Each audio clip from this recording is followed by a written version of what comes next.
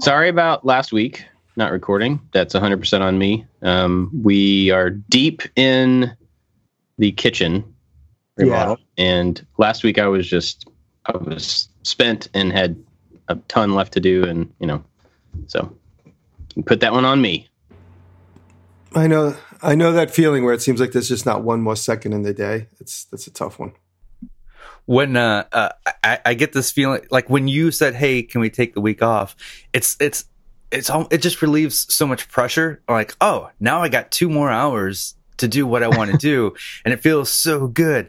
And so you don't have to feel bad towards me. And then sometimes Dan will cancel, or he's not feeling well, or he can't make it. And I'm always like, yes, I get a free day to do whatever I want with no obligations. And I don't know, it's always just a big pressure release. And but I love doing this. Like, I would rather do this than not do this. But every once in a while, it's a gift. When you find like stray time, that's what I call it. When you end up with like a bunch of stray time, you're like, oh man, I could do whatever I want. Yeah. I'm invincible. I got 2 hours to do nothing. Yeah, anytime you get, you have something scheduled and then it goes away, you're just like, oh, free time. Where did that come from? That's awesome. Yeah. That's always nice. Well, what have you guys been up to? What's going on? So, Dan was here yesterday. I needed a mallet, just a super simple mallet. I made a mallet maybe 6 years ago out of coconut palm, which is a ridiculous wood to make a mallet out of. And it's kind of spongy, no? Isn't it? No, it's super hard and super dense. And super heavy. But the end grain is very splintery. And I glued on leather on the ends, but over the years, the leather had either fallen off or worn away. And so every time I use the mallet, the wood it's not even wood, which people have let me know dozens of times. It's a grass or a sand or something, but it kind of splinters on the end. Sand. Yeah. It's basically sand. That's some of the comments that I got. Sand trick. And every time I use it, I'm like, dang it, I need a new mallet. And sometimes you just hit the point where you're like, okay, you know what? This is not going to be a super interesting or fun video, but we need to make a mallet, so we're going to do it right now. So that's what we did, just out of walnut. And I know I've been talking about this for weeks, but it's just been kind of like a slow process. But we carved a big design into my workbench, and part of it was inlaid with walnut, and part of it was colored epoxy, and it turned in. It's kind of like when I made the pencil holder and it's covered in crayon.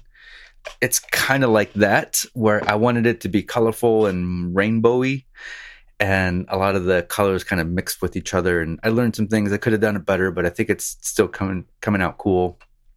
And it made a mess. And you have when you work with epoxy, you've got about a 10-minute working time before it just starts to get thick. And since there was this pocket, so basically I cut a pocket for a circle inlay, but below that circle inlay was supposed to look like paint drips and like a rainbow effect of paint drips. And I thought, well, it'll be easy for me to mix up the colors and then just use a little syringe and squirt that in there. And as the epoxy gets thicker, it doesn't want to go through the syringe as much. And so it was a little stressful, but it was also pretty fun. So the workbench it's looking cool. That I think that's what I'm at. That's what I'm doing. Mallets and workbench stuff. I've been busy with the barbecue. Lincoln requested that I make a smoker. A couple of years ago, I did a barbecue that it kind of went viral, and so they're trying to capture that lightning in a bottle again. They asked me to make a smoker, so sure. So I made the smoker, and what a science there is to that. I had no idea. I never even knew how they worked. I would see the big drum and then the little drum on the side. I thought that everything was filled with coals. I didn't understand what was going on. I thought you would smoke meat in there and then cook it somewhere else. But basically, an offset smoker is a firebox, and the heat from the fire goes past the food and then exits through the chimney on the opposite side of the main tank. And I had a couple of really good friends give me some solid advice in the build. all through it. Every time I showed Instagram, I was really just kind of reaching out to my few friends that were watching so they could tell me what I was doing right or wrong. And yesterday we finally cooked on it. It went really good. Mike the fireman cooked a couple of big pieces of meat. I'm not like a huge meat eater. I mean, I'm not a vegetarian, but when it comes to meat, I'm happy with a hamburger, and it's about as exciting as it gets for me. But occasionally I treat myself, and we go to a couple of steakhouses in New York, but I haven't been down there in so long. But it came out really good. And then I've been really jamming on my Rockler video, which is, God, it's never ending, but I'm getting close. I try to challenge myself. I didn't want my Rockler videos to seem so simple all the time. So a fan, Adam, reached out to me and asked me if I could actually make him a piece of furniture. So I was like, well, you know what? I need to make something. So I'm making him this card for his for his printer, his digital printer. And it's just, I haven't done that work in so long.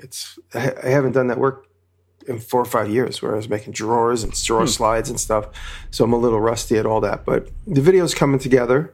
Hopefully I could wrap that up this week, and getting busy. We're getting this TV project is going to be shooting here in April. And so we're building out the inside of the barn, and it's unbelievable. It's finally coming together. I have this bad habit of getting to a goal and being like, okay, I got here. The next part of this goal, I'll get there when I get there. And that's all being fast tracked right now. We have to pick the interior of the barn, have to solve all the little electrical connections where outlets come through the wall and how they're going to come through the wall, and where I want various amounts of this or that. So that's all between Patrick and the guys working in the shop, Brian and Mike and Jeff. These guys are really doing a great job.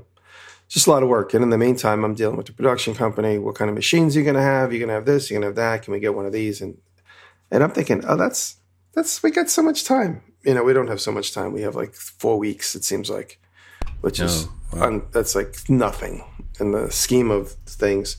So I'm getting slightly stressed out, but there's a big team of people here that want to help, and they're going to help. So I just got to share the responsibility and delegate.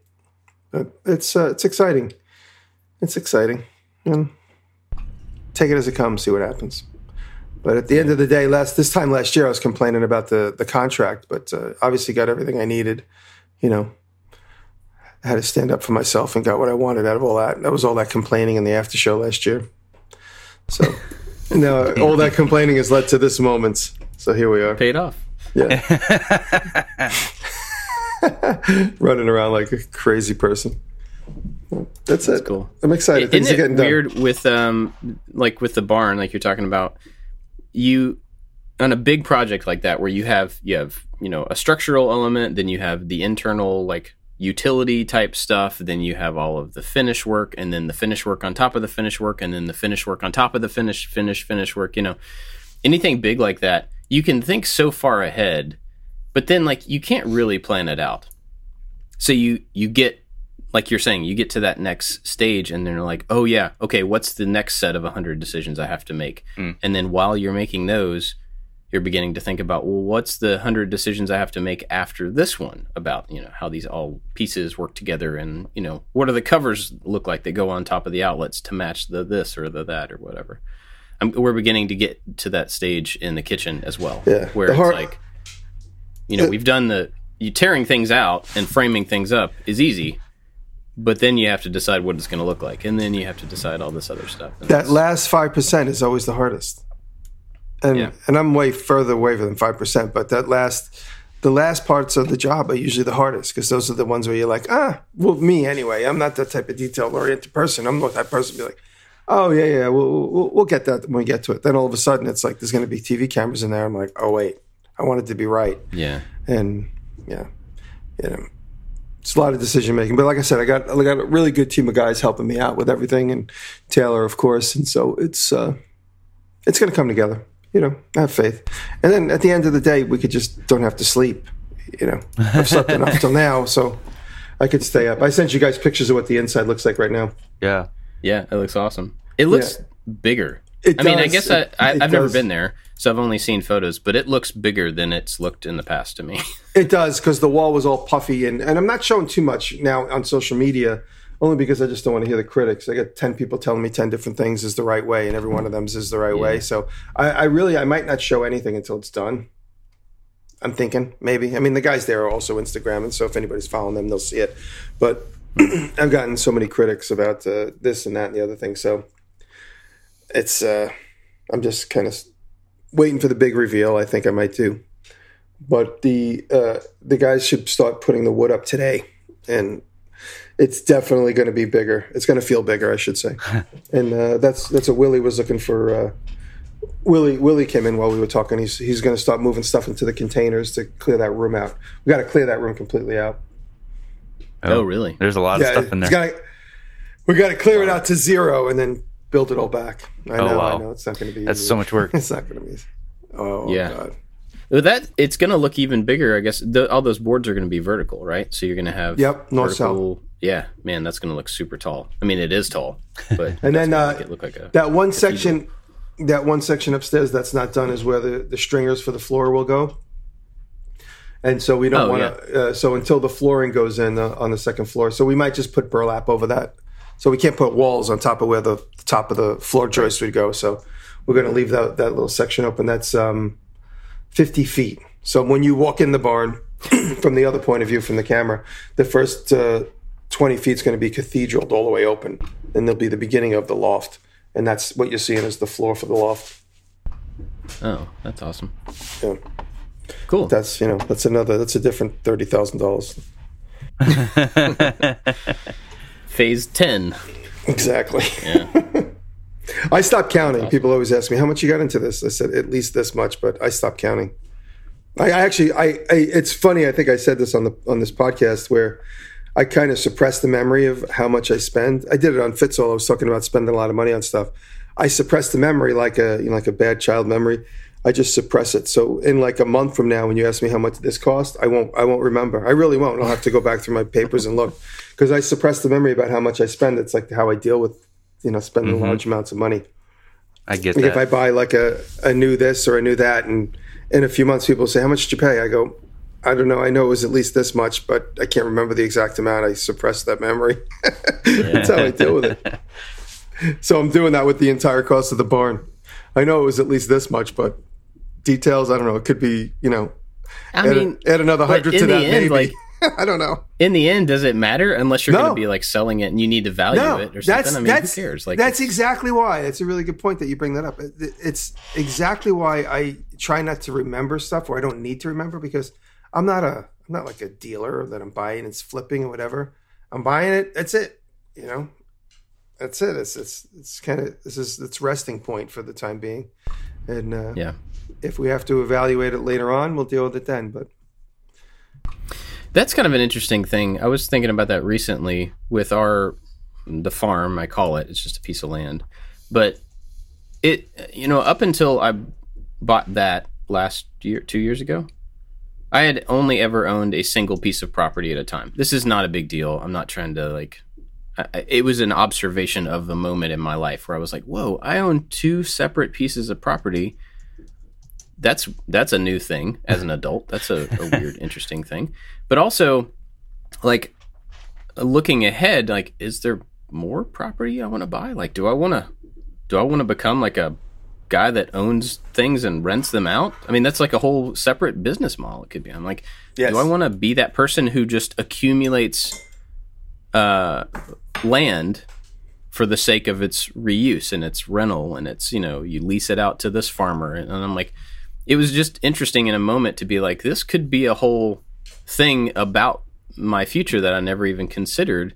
Not always passing through land, I guess is the point, is like when you own a home, you own the land, and then usually, most people in my entire life, if you need a different home, then you sell the home that you're in and you go to a different home. You don't just like buy another one because that's kind of crazy.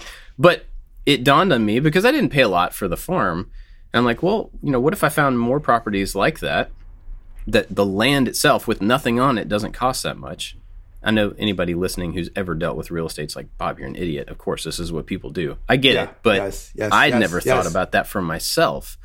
And it was kind of an interesting point in my life to be like, oh, weird. Like, I could get land that doesn't have anything on it and put something on it, and then just own it. Well, it's actually really interesting because I'm at that point now where I have this house property, which is actually 2 plots. So the house is on one, and the property that the building is on that we're talking about is on a second piece of property. So they're side by side. And so then I own a piece on the commercial strip. But the other day I spent the weekend, I spent a couple hours with my mom and dad over the weekend, and my mom going through her mail, she said, could you help me handle this? When my mom got married in 1961, my parents got married, my grandfather, her father, gave my mother 2 plots of land as a wedding gift and said, this is just, we'll pay dividends down the road. So my mom owns a plot of land in Port St. Lucie and then Cocoa Beach, which is about 10, 15 miles north of that. Two plots of land. And for the last 20 years, every time she opens the mail, it's an offer to buy the property. It's an offer to buy the property. And so Taylor is going to do some research and see how much we can get for both those pieces of property. If you drive down we looked on Google Zoom for the first time in 10 years. If you drive down just a regular residential street, there's an empty lot full of trees. That's, it's like, so both neighbors on either side have a bigger yard. My mother's never seen it with her own eyes. She's owned it all this time. My grandfather bought 10 plots of land and gave them out as gifts, wedding gifts to all his kids and nieces and nephews. And at the time, they were like, probably $800 for a plot of land in 1959, whenever he paid for them. Yeah. And there was no town there. There was no community. They divvied up, like what Miami was doing in the 40s and 50s, is they were just selling plots of land like crazy because everybody was rushing there. It was kind of like the gold rush for property.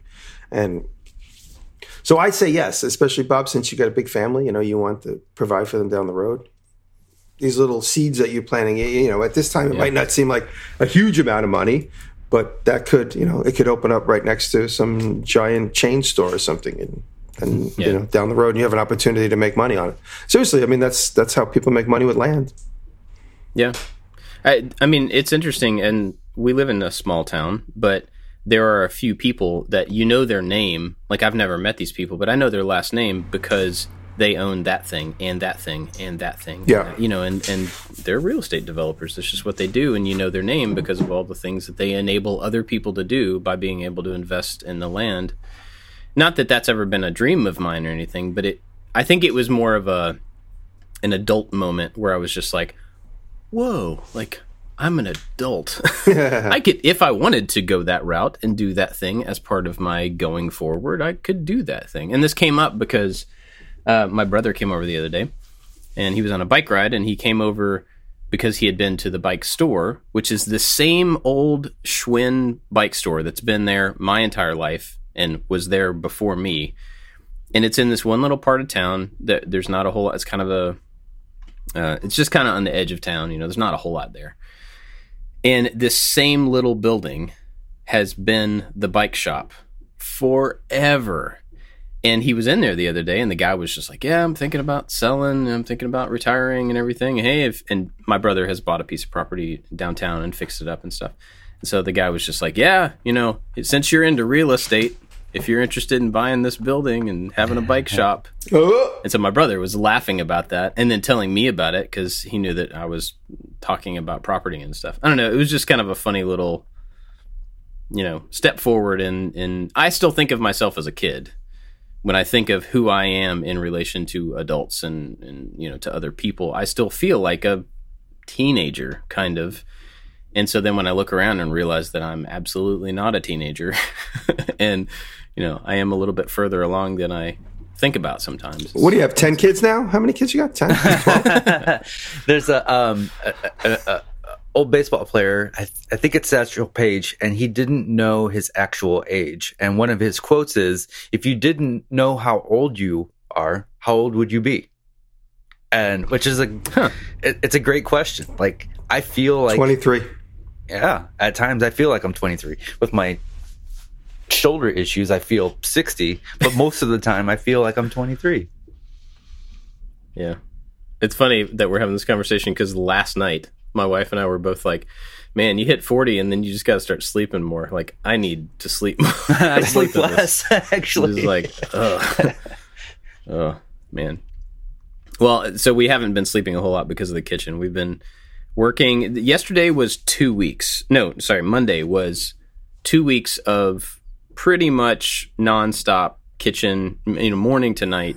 It looks like you really got it tied up, at least for the main construction. In the picture, it looks unbelievable. Yeah, it looks great. Thanks. Yeah, I mean, it's at a point now where I'm putting down hardwood floors. So, the walls have been moved and patched, and I moved some electrical just over to fit in the new places, and it's looking really, really nice. Basically, the video is going to be tearing out, kind of moving and restructuring so that we can get a nice clean slate. So that's going to be the first video. And then the other videos after that will be building out the individual pieces, the cabinetry and doorways and all the different stuff that's going to go in it. So, and you're doing the floor in the dining room too? Yeah. So the dining room is connected, and we're going to build like a big glass doorway in between the two rooms to match one of the other ones in the house. But the floor will carry through into that room too. And we're not really covering that room so much in the video because it's just more of the same. We didn't really do anything in there other than put floor down, but it's still a lot of flooring to lay. It's about 700 square feet of hardwood. And so, my back and my shoulders are definitely feeling more than 23 at this point. But you know what? One thing to consider, actually, Aaron is so good at like getting little doodads and things to make everyone's life easier. Out of nowhere the other day, from Harbor Freight, he got these neoprene knee pads. Not knee pads, but pads you put on the ground to kneel on with a handle hole in them. And it's just die cut. It's like 2-inch thick die cut neoprene, and it's made a world of difference in the shop. He bought one. He had one that we were sharing, and so he ended up getting 3 more because they're just now everywhere. Either one of us have to kneel down. There's going to be one in front of the fire pit. There's one. We have a little fireplace that we're always burning wood in. So having that around, especially after 23, is really, really makes your life easier. I have them. I don't even open them anymore. They're still in the plastic wrapper, and I just use them as is, and they stay in good shape. Yeah. Well, yeah. I mean, I guess it's probably the same thing. The little gardening knee pads with the handle cut in them. Is that the same thing? Yep, same one. Yeah. So we've got a couple of those that Jenny got for gardening years ago, and they've migrated into the shop and into all the workspaces, and never once been used for gardening. So yeah, there's your tip. But yeah, so the kitchen's moving along. I think my plan is by the end of this week to have this kind of first phase buttoned up to where it's a clean slate. Everything is floors down, walls are trimmed, everything's painted. We put up new drywall on the ceiling, completely covered the ceiling, which was a task. It was funny because going into this whole thing, I was like, I've done enough drywall in my life. I'm going to hire it out. I'm just going to hang it and then have somebody come in and finish it, and they can do it in a day or something, And I ended up doing every bit of it myself. Working overhead. The guys and Jenny helped me put the stuff on the ceiling to mount it. I had to get the 4 of us to hold 1/4 inch up on the ceiling. It's like a wet noodle trying to put drywall on the ceiling, man. It's terrible. But I ended up doing all the finishing myself, and it really wasn't that bad. It was a few days worth of that, but it looks completely different now because the ceiling had these big fluorescent fixtures like cut into it originally, and there was like a fan mounted, and there were 2 lights cut in separately, like cans, and then we took out 2 walls. It was a kind of office on outside of the kitchen, and then a pantry, so it ended up being 2 separate walls that were not load bearing and not even attached to anything. But so by taking that out, it was just like, well, I could spend as much time patching this and trying to retexture it as I could just covering the entire thing and starting over. So that's what we did. But I'm really happy with it, but I'm tired. I was going to say, I don't know where design went so horribly wrong that people started installing drop ceilings in homes. I remember as a kid with my dad, say, in 1980, I was 13. So from like 13 to like 15, I helped my dad all the time doing, and he was installing these drop ceilings all the time. Like he got good at it. So like he get hired to put these drop ceilings in, not in an office, but in like a kitchen. And you have these horrible, like the kitchen at my mom's house is like this horrible drop ceiling with big fluorescent lights hidden just up on the other side that are close enough so that every light bulb is like silhouetted exactly where, there's no dispersed lighting. Yeah. And every tile is yellow. I mean, my parents used to smoke when I was a kid, so I remember my dad switching them out every couple of years because all the tiles were yellow from cigarette smoke. Nobody smokes anymore, but that was in the 80s and in the 80s and 70s and the 80s. But just what a horrible decision. Just when design goes wrong, it's horrible. We had an old house that was built in the late 1800s, early 1900s, and so it had really tall, maybe 12-foot living room ceiling, and it was always like major cracks in there, and it looked horrible. And I remember in the 80s, my parents put a drop ceiling in there, and we thought it looked great. But looking back on that, like, oh man, to have that beautiful tall ceiling would have been, if you could repair that would have been even better. Well, drop ceilings have always been like just a stopgap. Like they're an easy way, low cost way to cover something that you don't have to deal with. I mean, absolutely. My brother-in-law bought a bar in Long Island about 10 years ago, and it had this horribly low drop ceiling. It was like you could like jump up and touch the ceiling. It was probably 9 feet in the air. And I remember he closed the place down for a couple of months to renovate it, and he sent me pictures. He broke through the ceiling, and there was a beautiful metal ceiling with like these big, beautiful rounded like transitions from the flat wall to the round wall. And there was nothing wrong with it except that it needed to be painted. Somebody decided in, 73, 4, 5, 7 or 8 that this ceiling needs to be a drop ceiling. And they brought it down 3 feet, and it is unbelievable. Like you walked in, it's like literally walking into a refrigerator box and then walking into a room. Like the difference of the emotional having gotten rid of the drop ceiling. But when he got rid of the drop ceiling, of course, it was a major fixer-upper, and then they put a big heating central air tube right down the middle, all painted, looks really fancy. And he had hundreds of wires to deal with. Whoever, they would run an intercom to the front of the bar. They'd run a register wire. There was hundreds of wires just hanging from this. It looked like one of those turn of the century when they first started putting up telephone poles. So when they got rid of the drop ceiling, it just was hiding hundreds of wires that were just laying on top. But anyway, it's all put to bed now and tidied up. But it was just horrible moments in design. It'd be funny to do a segment where design goes horribly wrong. You're forgetting about one advantage to the drop ceiling. It's a great pencil catcher. Oh yeah. It's where you hide your weed.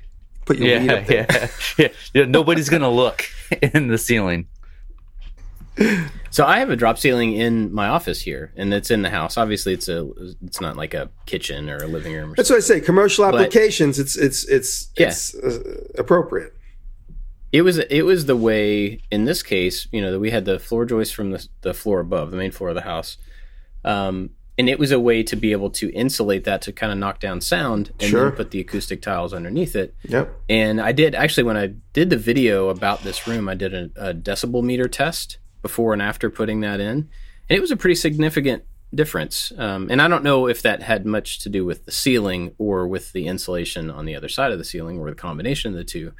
But I couldn't very well put up one without the insulation, without the drop ceiling. And it felt really weird to put it in my house, but it's also as far up to the ceiling as I could make it. It's just barely off the joists. And, so that was both difficult to do and just kind of weird.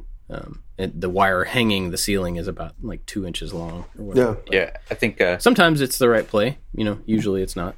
I have a drop ceiling in my shop, and it is for 3 reasons. One is the acoustical. It really changes the acoustics in the room, deadens the sound.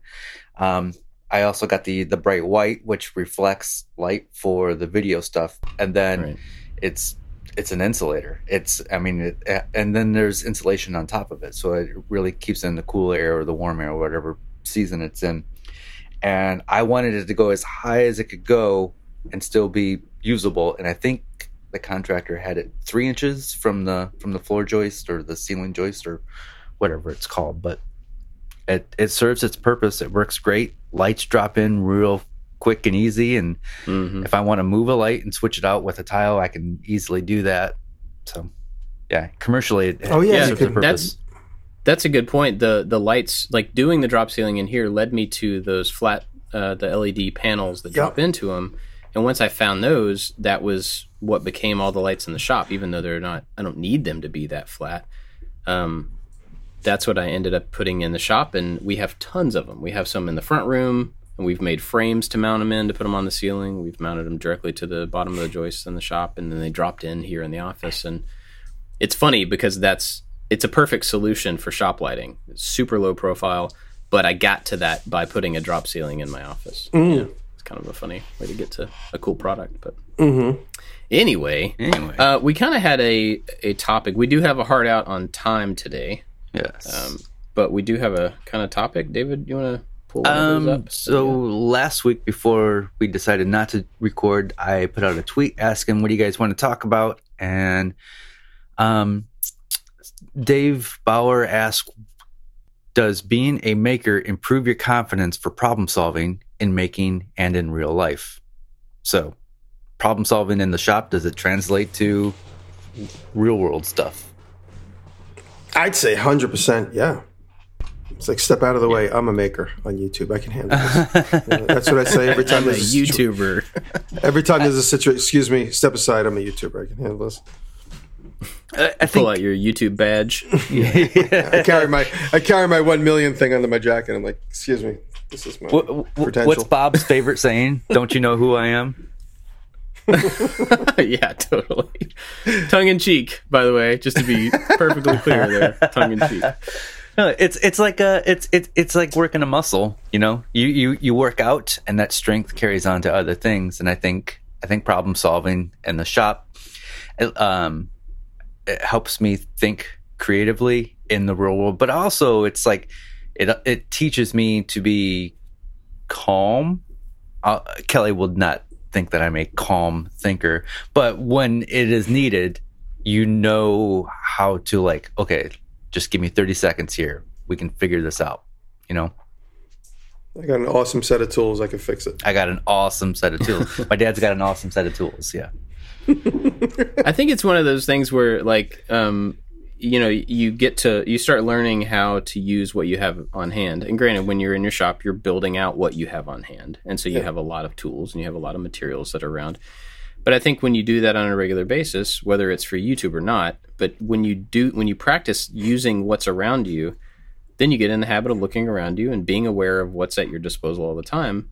And that makes problem solving easier when you know what you're dealing with. And so I think, for me, anytime I'm up with the kids and they need, how do I attach this thing to this cardboard or this to that? It's super easy and natural for me to look around at what's on the table and figure out a way to use what's right there. And I think that's the problem solving is whether that is a material use or these are the situation pieces that we're in right now. How do we use those to our advantage? I think it's a practice for sure. No, it's great being put to the challenge. It reminds me of last weekend I was over at Taylor's studio, which is apart from mine. So we don't have the same exact set of tools available at any given moment. Taylor's studio is more set up for sewing and cutting leather.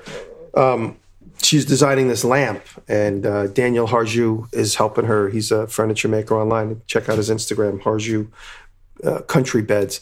And anyway, Daniel he made these things to Taylor's spec. It's like half of a pill made out of wood, and the other half is made out of glass. So if you could imagine a pill, and the light bulb is underneath the glass part. So she's having Daniel do the wood, and then a glass blower is doing the glass. And the glass showed up, and it didn't fit over the wood because the very first piece of glass she had a different wall thickness. And so she's like, how can we do this? Do we have to wait to go to the shop tomorrow? I was like, well, let's look around. And I had gotten her a set of drills. I got her a set of Ryobi drills just to have in her studio anytime I'm over there to do any kind of handyman stuff. And so the chuck of the drill fit perfectly into the light bulb receptacle on the piece of wood. So we stuck it directly in there, and I held the back of the pill shape in my palm with a rag, and I pulled the trigger on the drill, and the whole thing spun. I'm like, okay, so I braced myself on the table, and I pulled the trigger and spun it. I was like, okay, now put a sanding block on the recess. And she just sanded away about 3 millimeters of wood, and we kept trying it until it fit. And it's funny when you solve a problem. We got the glass to fit over so it was like a pill. Half of it's wood, the other half is glass, and we got it to fit over the rabbited edge for the wood by doing that. But it's funny to always be challenged like that. And I when I'm at her studio, I'm often challenged because she always wants me to do something. She's like, "Oh, Jimmy will deal with that." But then I realize I don't have the tools I need to do that.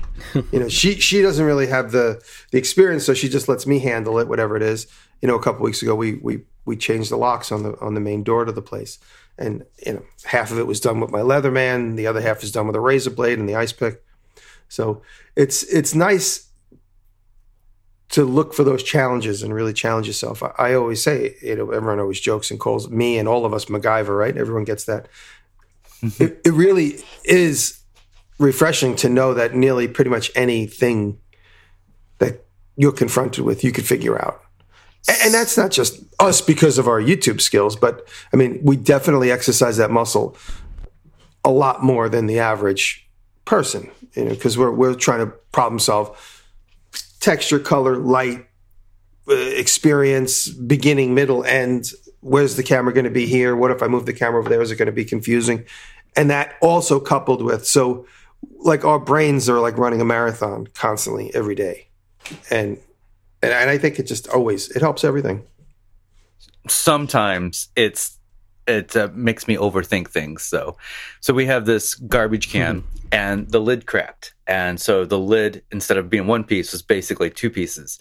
And I've overthought, like I could call the city and get a new garbage can, but I would rather just fix this one. And I've overthought this. I've tried to melt a piece of plastic over top of that and do like a weld, like a plastic weld, and it didn't work. And I've tried like just various glues, like epoxy made for plastics, and it breaks and it doesn't work. And then the solution the whole time was to just drill holes and use zip ties, which was the quickest and easiest way. But I overthought it for months and months, and so I don't know that that's the best solution. I'm thinking like walnut garbage can. I mean, like you could make that happen, and you would have the fanciest garbage can. Yeah, well, I mean, walnut's so cheap around here, so yeah. Should make the whole garbage can out of walnut. Oh man, and then spray paint it green. Well, we were actually just we made the mallet yesterday out of walnut, and I thought we should just paint this. I would love to just do a project where we paint the piece of walnut, and then like we should just do a whole video where I make a piece of furniture out of walnut and then paint it at the end, because that would trigger so many people. But really, but walnut is not very expensive around here, and I'm fortunate, and it happens to be my favorite wood to work with. Another thing I was going to say about the problem solving thing is that I could see, I think we're all talking from our personal experience, obviously, and the three of us and a lot of other people in our space, just makers in general, are generalists. And so like we have the advantage of having played in so many different sandboxes. We've messed with metal stuff, we've messed with sewing, we've messed with wood. We have a little bit of, or a lot of experience in a lot of things. And when I was thinking about that just a second ago, and thinking in relation to someone who, this is not a dig at all, but someone who only really uses a specific tool to do the art or their making or whatever it is. Like some people only have room for a 3D printer and they use that for everything. Mm-hmm. And that's awesome, because that serves what they need. That's great. I could see that being difficult when it comes to, if all you have is a hammer, every problem's a nail. Is that how it goes? Something like that. So that people may overcomplicate the solutions if they only have been able to play in one particular sandbox, only use one particular tool. And I know that there have been other people who will 3D print things that are absolutely like unnecessary to 3D print, but it's the tool that they have, and so that's great. But I think the realization just a minute ago was like, oh yeah, I think the practice of playing in different sandboxes, different tool sets, different materials gives you more experience to build from when you're in a situation. So you don't always have to rely on somebody left their computer on and it's dinging. Dinner's ready. Yeah. And it gives you more experience, I guess, when it comes to problem solving in the real world outside of the shop or whatever. So I don't know that means anything. I'm not trying to say anything by that, but that's a realization I had, that maybe if somebody is stuck with a particular tool, that may limit how they look at problem solving in other situations. And so maybe that would give them some motivation to try to expand their tool set, expand their experience a little bit. I don't know. Mm-hmm. Just a thought. No, it's interesting. Sometimes I'll look around and I'll be like, and you always try and think what you could do with one thing versus, what it was intended for. And a couple of weeks ago, I made those little leather notebooks, and I didn't have the stitch separated far enough, and I ran it through one of the notebooks, and it cut the whole thing right in half. And right away, instead of being like, wow, I could use a sewing machine as a jigsaw, like that's the first thing I thought of. So, and I probably would never, like, unless there was no alternative and I needed to cut something out of a pile of paper or a piece of thick cardboard, I could run it through the sewing machine on a fine thread and it would cut it out. And, so that's in my arsenal now. I'll never probably use it, but let's just say like we get snowed in at Taylor Studio and there's no alternative and I need to cut out a paper bunny. I'm like, I know the problem. I know how we can fix this.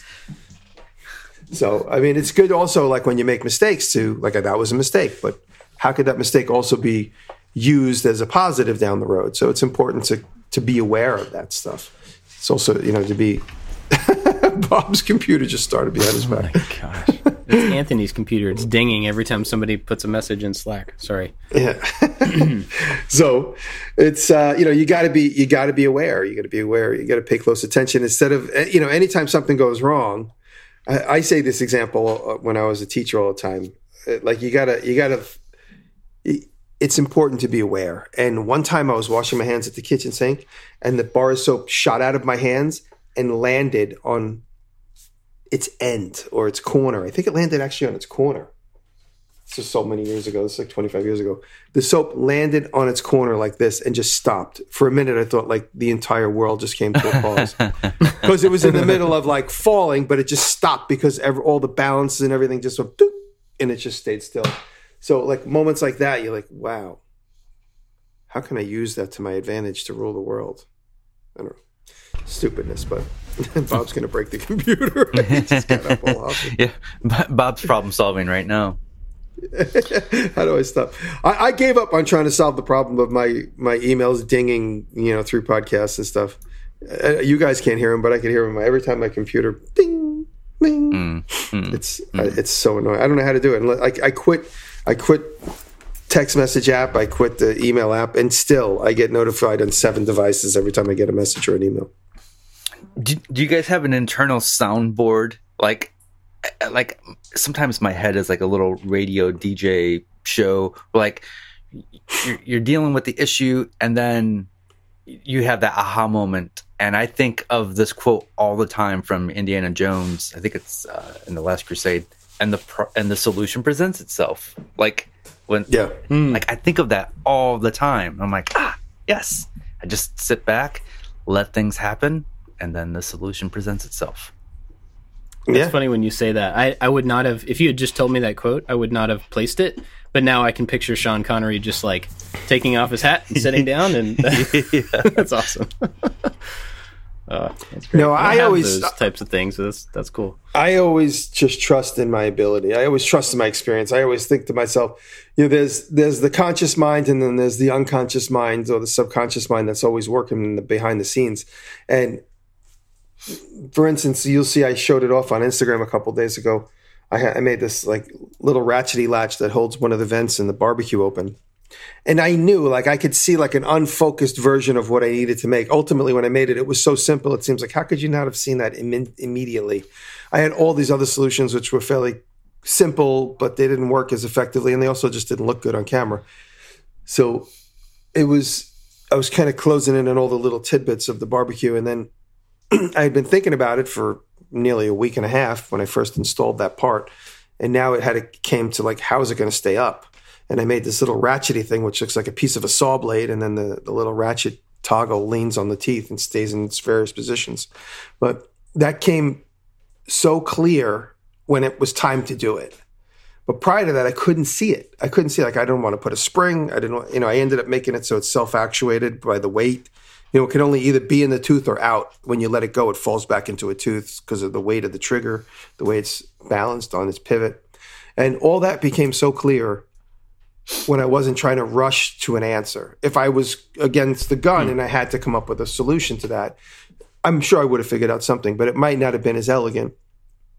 But that's important as a thinker and a designer is to, I'm losing my voice, I'm sorry, is to just marinate on something, think about something, and then just let it go to work in the subconscious. I have a really good ability to just trust my subconscious to go to work on something for me. I'll literally just say, hey, think about that. I'll say that to myself. And then in a couple of days, it's like, oh, you haven't been thinking about that. And in actuality, something's happening unconsciously. And then all of a sudden, it's just like, it's right there. It's funny you mentioned, like, just think about that and give yourself time to come up with the solution. I just started a new audiobook, so I don't know if it's good or not yet. It's called Limitless, and it's the author talks about we're just bombarded with digital information all the time. We're always looking at our phone, we're always watching TV, we're always on our computer, and we're always trying to entertain ourselves, and we never have any downtime where we don't have time to think about things. And so I have purposely, I'm sorry for this, but I purposely don't take my phone into the bathroom anymore, because that should be just time where I think. I don't need to check Facebook and Twitter and Instagram all the time. It's okay to have time where nothing is happening, and I want to increase that more. So hopefully that allows me to become a better thinker and a better problem solver. Yeah, I mean, I had a phone conversation 2 days ago with somebody that I don't want to call them out or anything, but it was really good to talk to this person who's an artist, and they were saying, like, I'm on my phone too much. I don't give my brain room to think about art and to dream and to, exactly what you're saying. And it was interesting to hear you say that versus after just hearing somebody really claim, like, this is a problem for me. I would need to put my phone away so that my art can be a bigger part of my brain, and Jimmy, you've always said this, that you have to be able to take in, you have to be able to looking up, as you're walking around, so you can take in your surroundings, and take in all that information that your brain can jumble up and rebuild and stuff. And it's hard to do, especially, when I don't want to say in our industry, because it's our world, when we everybody has this sense of FOMO, like, if you're not connected to all the people that you could potentially be connected to at this moment through social media, then you're missing out on something. Everybody has that feeling, whether it's a little bit or a lot. And it's so funny if you think about it, because 30 years ago, nobody cared what the rest of the world was doing. You know what I mean? Like, you cared about the people that were within earshot of you. And that's who you paid attention to all the time. And it's weird and interesting how have flipped this around, that now we have to know what everybody's doing all the time. And everybody has to know what we're doing all the time. Joe Rogan did a funny bit. It's an old bit that popped up on YouTube. It's from his stand-up from many years ago. He talked about when you called somebody and they didn't answer, that was it. They just didn't exist until they decided to make themselves apparent to you. But he turns it into a 10-minute bit. But it's super funny to think about. Like, when you would call your friend and they didn't pick up the phone, that was it. You had to make other plans. It was like, where are you? When are we going to meet? It was like, that's it. Okay, that person is completely out of this world until you cross paths by accident or intentionally standing outside and waiting for them to get home, which would seem weird. And now it's like text. I need to talk to you for 5 minutes. You got 5 minutes? Let's FaceTime in. And then that's why on my if you hear my outgoing message, it's like, hey, thanks for calling me. I am busy right now. I will call you when I'm done doing what I'm doing. And that is for my dad and Taylor's mom, because they call and then they call and then they call and then they call and then they text and then they call. And then when you get, what's the matter? Is your phone broken? I'm like, no, I was on a meeting with NBC. Oh, I'm sorry. I'm like, you interrupted the call 8 times. What is it? Oh, do you know where I left that screwdriver? I've been, over the past several months, I guess over the past year, I've been trying to slowly push myself away from, not away from social media, but just to compartmentalize it in my life, right? To try to keep it in its place and not let it be a thing. Because I found myself just constantly feeling the need to engage, not because I wanted to, not because I was hungry for like conversation with people. It was just like, I probably should, because it's what we do for a living, and I should be attached, you know, and always available for all of these people, which is a stupid thing to think. Like, nobody should feel that way. Nobody should feel like they have to always be available. And so over the past year or so, I've definitely been compartmentalizing how I interact. I take in more social media than I put out at a personal level. And there's something about that feels like, you know, I get to look up the things that I'm interested in. I get to follow the people that I'm interested in seeing what they're doing that's inspirational, or people that I care about that I just want to know what they're doing. And I don't feel the same that I did about a year ago, that I need to always be engaging. And I think for me personally, I don't know how we got to talking about this, but for me, over that transition has been a really good thing to not feel beholden to these things, right? That I just am like, I owe people responses and I owe people attention, and I would rather give that freely when I think it's necessary, rather than feeling like I owe it to this faceless kind of person, I'm air quoting person, who's just represents all of social media. So I don't know how we got to that, but if you're feeling that way, it's not good for you. So step away from it, take a break, go outside, don't have your phone. Yeah, put the phone down. That's my advice. And actually, spring is. And I'm a doctor. I play one on YouTube. Spring is actually starting to present itself, and it's such a relief to walk out of the house and not walk into blistering cold. I mean, like yesterday, it's like 40 something degrees here, which it may as well have been 90, just compared to like what we're becoming acclimated to. And I still like, I'm so. You'll see my videos from these 2 weeks. I'm like constantly have my neck cozy on, because my naked neck is just like makes me want to shrivel up. And yesterday I still had it on because I can't let go of like the need to feel bundled up. It doesn't help problem solving or social media engagement. Trying to relate it back to what we're talking about. Yeah. Well, we do have a hard out today, so we should probably wrap it up so that we can do the after show for the patrons. Big thanks to everybody who supports us on Patreon. We do really sincerely appreciate you and the support that you give us and help the show happen. Even, you know, so sometimes it doesn't happen because I'm busy, and I'm sorry for that. But we do appreciate the patrons, especially our top supporters, which are Corey Ward, Albert's Woodworks, Works by Solo, Chad from Main Crafting, You Can Make This Too, Fun Kiss, Artistic Creations, Blondie Hacks, Rich at Lowen Designs, Corey from Make Shape Create, and Odin Leather Goods. But there's a bunch of other people, and we're grateful for every. Who's that? Sorry, listening to something. That was my phone giving me directions to my destination. My heart out. You said your desk. Sorry, it's giving me. Big thanks to our patrons. If you want to join that crew and get the after show, which is another little thank you, patrons. Of us talking, go to patreon.com/makingit. That would be cool. And you know what? Here's another thing. And I've said this before, but I'm going to say it again, because apparently I keep hearing this, that leaving reviews on podcasts on whatever player, apparently that makes a really big difference in getting the show in front of other people. I don't understand how that works. I don't know why that would be the case, but it does. So I would love it if everybody listening took 5 minutes, 3 minutes, 2 minutes and 38 seconds, whatever you have available, and go leave a review of this show on your podcast thingy, wherever you listen to it. If you could leave a little review, and be honest. I mean, you don't have to say it's like the best thing in the world. If you don't tell them to be honest, because they're going to complain about me being a pompous. Okay, yeah. So everybody go complain in the reviews about Jimmy. Say really nice things about David. No, it all doesn't stop talking. No, if you would leave us a review, I would love to see if that's actually true. I'm not sure if it is, but that's what I hear, that reviews get it in front of more people, and that'd be cool. So Mm-hmm. Go do that. Or don't. Either way. I love you. Both ways. All right. You guys got something to recommend? I haven't seen it yet, but by the time this publishes, I'm sure a lot of people have seen it. But I heard Chris Zepp did a bang up job on the History Channel show Assembly Required. Oh, yeah.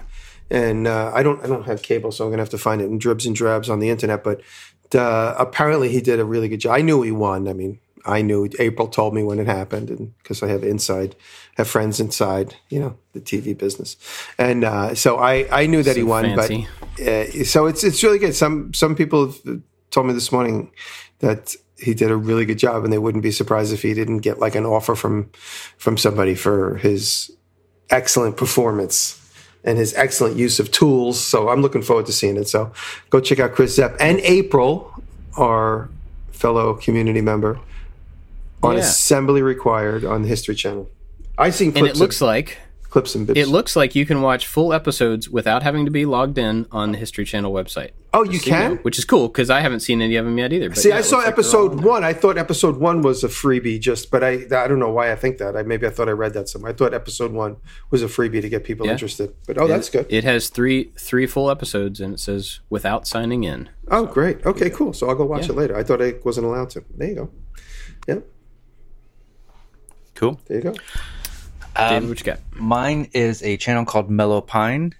She looks like a newer YouTube, not many views, not many subscribers, but design trumps complexity and trumps tools every single time when it comes to woodworking and furniture making.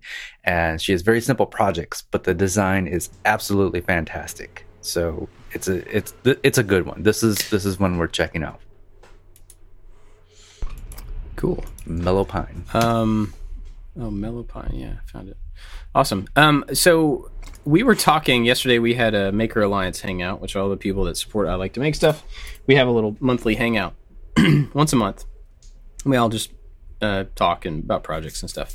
And we got to talking about Zyla Foxland. Somebody brought her up, and I went to, and we've talked about her here before. Jimmy, you've I've worked with her some stuff with her. Yeah, she's cool. And I realized that somehow I wasn't subscribed to her channel, which is odd. But so I fixed that, and then that reminded me that we should definitely try to promote her a little bit here again because she's awesome. She like if you look at her videos on her channel, like just at a glance, just at the thumbnails, the span of stuff that is covered is pretty wild. Yeah. And she's extremely smart, extremely well spoken. I'm trying to pull it up here so I can give you an example of the videos. Like she made a clear canoe, and put LEDs in it so it like lights up. She was a Miss America winner, so she sent her crown to space. That was one of her things. She's made canoe paddles, and I actually was in her canoe. Corset out of cedar, all sorts of stuff. Her cedar canoe, the wooden one that she made last year. She was on her way to, I think, Cleveland from New England, where she built it at her relative's house, and she stopped here and we went for a canoe ride last year. It's cool. Yeah, I forgot she actually made 2 canoes. She did the clear, well, it's a kayak, sorry, the clear kayak, and then the other one was the actual cedar strip canoe.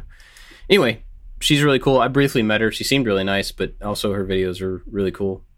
And she was somebody, like when I met her at Workbench Con, she had this calendar that she makes. And I don't remember what she calls it, but basically it's women makers with tools, people who know how to make things, know how to use the tools, dressed up as Disney princesses. And the images are all of them using the tools as princesses. It's super cool. And I immediately took one of these things and brought it home to my daughter. Well, I mean, I asked her if I could have one. She gave me one to take to my daughter. So I took this home to my daughter, and it was really cool to take this calendar, give it to my, at the time, 10-year-old daughter, and be like, look how awesome all of these ladies are. Look at this. Like, they use all these things. And this one, oh, she makes this type of thing. And this one, oh, she makes these things. And I got to tell her about all these women who were in this and what they do and the things that they make. And I thought that was really cool. And I don't know Zyla well. I don't know her at all. I met her one time. But she seems to give off that vibe of like, here's somebody who's incredibly smart, incredibly talented, and doesn't seem to be scared of anything. And that's the type of person that I want my daughter to be looking at, as she figures out the things that she wants to do. And I think that was really cool. So big thanks to her for being that person that I could, one of the people I could point my daughter to. Very good. It's cool. Awesome. You guys got anything else for this week? A puppy, apparently. You sound like a puppy. No, everything's good. I'm good. I think we're good. Cool. Probably right. said too much. Well, thank you for listening, everybody. We're going to go do the after show, and we'll see you next time. Love you guys. Thank you. Bye. Love you too.